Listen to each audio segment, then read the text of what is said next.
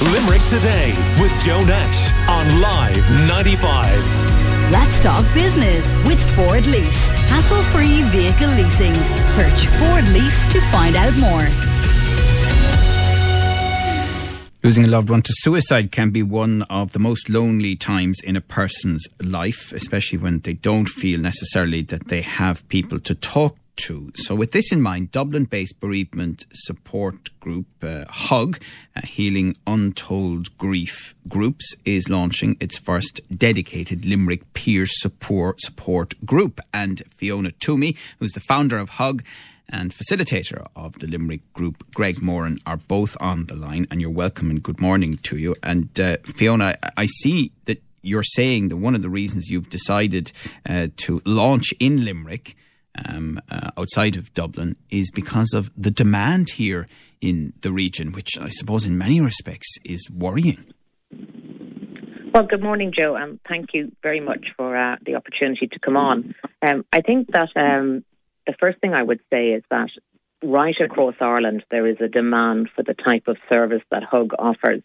It's not necessarily an increase in suicides, because getting real-time figures is exceptionally difficult in this country. You know, it can take up to 3 or 4 years to find out how many people died in the previous year. So I would kind of put that in as a caveat. But what we are offering is what's called a peer support group.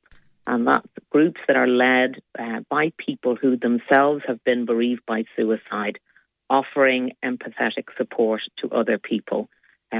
Because this is an area. Just to explain, when you said the demand in the Limerick region, what exactly did you mean then? Well, because there isn't a service like what we offer currently in Limerick. In fact, there isn't one in the vast majority of counties across Ireland. We currently have 9 groups. We have them in Cork, Cavan, Galway, and then we have them in Dublin as well. So Limerick is an area that we know would benefit from having a support service like ours, because one doesn't exist. We work with the support agencies on the ground to make sure we don't duplicate any services. So we're very keen to offer something that doesn't already exist in Limerick. Because that's an interesting point. I mean, obviously through this show, and indeed, unfortunately, the subject comes up all too often in general in the Limerick region. We hear of different organisations. You know, we hear of Pieta House, we hear of the various suicide prevention groups, but this is something quite particular that HUG does. Exactly. We offer what's called post-vention services, and post-vention is a horrible word, and essentially it's all the services that are offered after a suicide. And the big difference is that every single person on the front line of HUG is somebody who themselves has been bereaved by suicide, and that's the point of difference, in that we have been where people are, and dealing with the death after suicide is very different from any other type of death. It's a traumatic death, and it's a traumatic bereavement that really, needs, I think, an extra layer of support, particularly by people who truly understand what a person is going through. Yes, and Greg Moran, as I mentioned, will be facilitator of the Limerick group, and you're welcome, Greg. Good morning to you. Good morning, Joe. Good morning, Fiona. Good morning. As Fiona says there is this point of difference in the group. So, unfortunately, you know what you're talking about here, don't you? I do, yeah. Yeah, I've suffered multiple losses from suicide, 2 brothers and another relative as well. So, yeah, it's all too familiar with me, Joe. Yeah. And what did you learn from your own journey with that grief that you'll bring to this? I'll tell you, at the early stages, it's actually probably the most challenging because you're in a deep, fragmented state. And, with the stigma that attached to suicide and, just not enough information out there really about it, and not really many places to go to. The loneliness and the avoidance is kind of a big thing around that kind of trauma. What I got actually from just my time with HUG, really the healing has just been something else. Like it's, you're there with other members, and they've all been through a similar loss. Although we're all very different and we're all very different experiences, different backgrounds, and we all have that shared experience. So the fact you had a space there just to be able to speak about your losses and not have people trying to fix you or or tell you it'll be all over and you'll be fine in time or whatever. People try and say the right things, but with this support group, it's the empathy there and the healing there is just something else. Yeah. And Greg, how did you find out about Hug?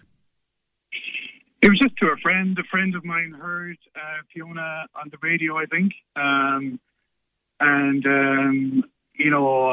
studying myself, counselling as well. And, she mentioned it to me, basically. She said, you'd be actually really good for that, because of what you've been through. And that's how it happened, really, Joe.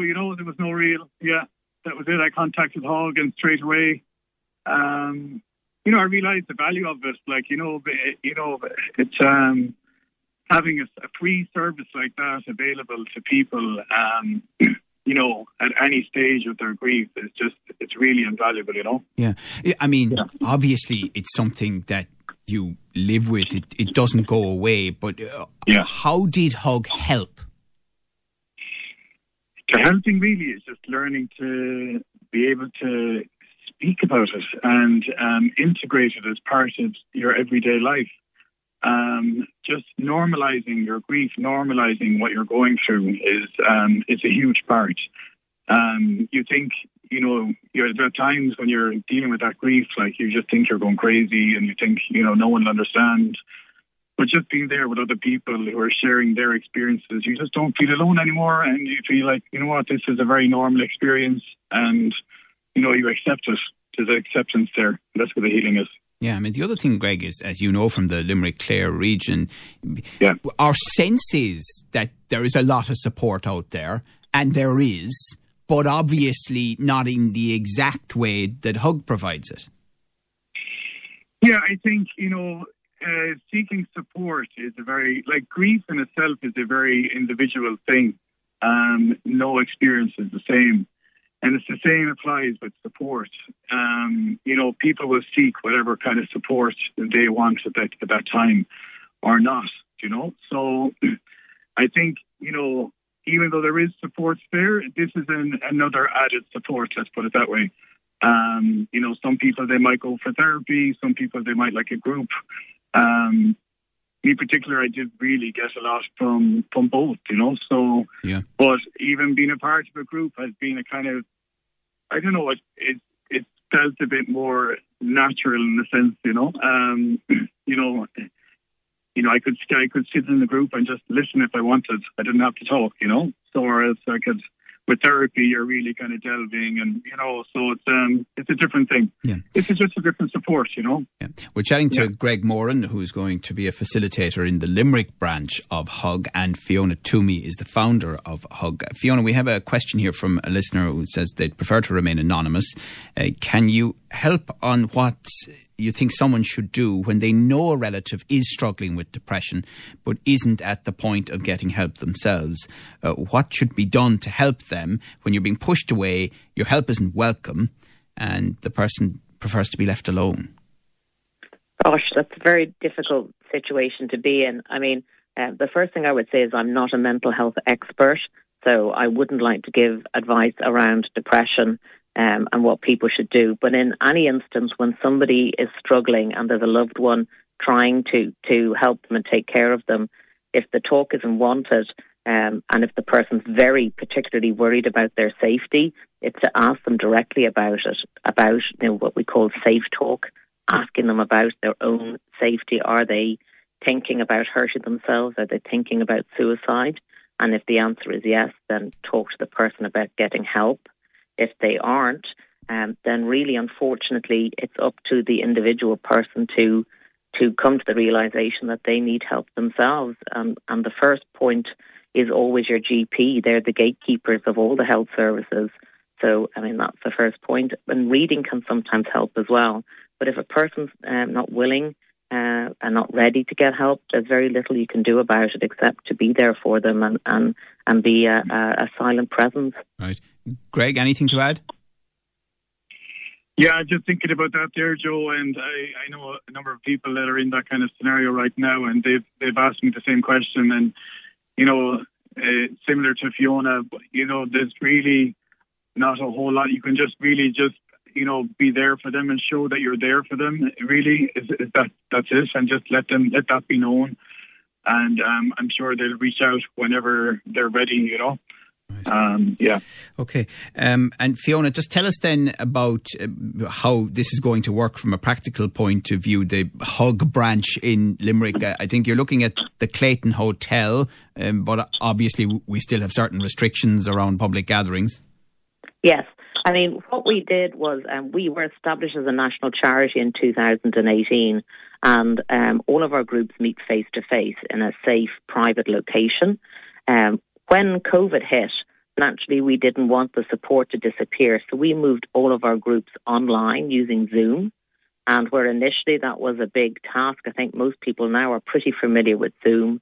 It's free and it's easy to use. And fortunately, all of our groups have not only continued to operate over Zoom, but we've expanded by using Zoom. So much so, Joe, that we'll continue to operate our groups over Zoom until it's safe to meet face-to-face.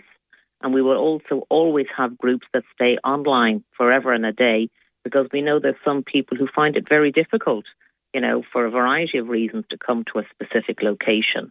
So where our Limerick group will initially meet over Zoom, they will eventually meet face-to-face.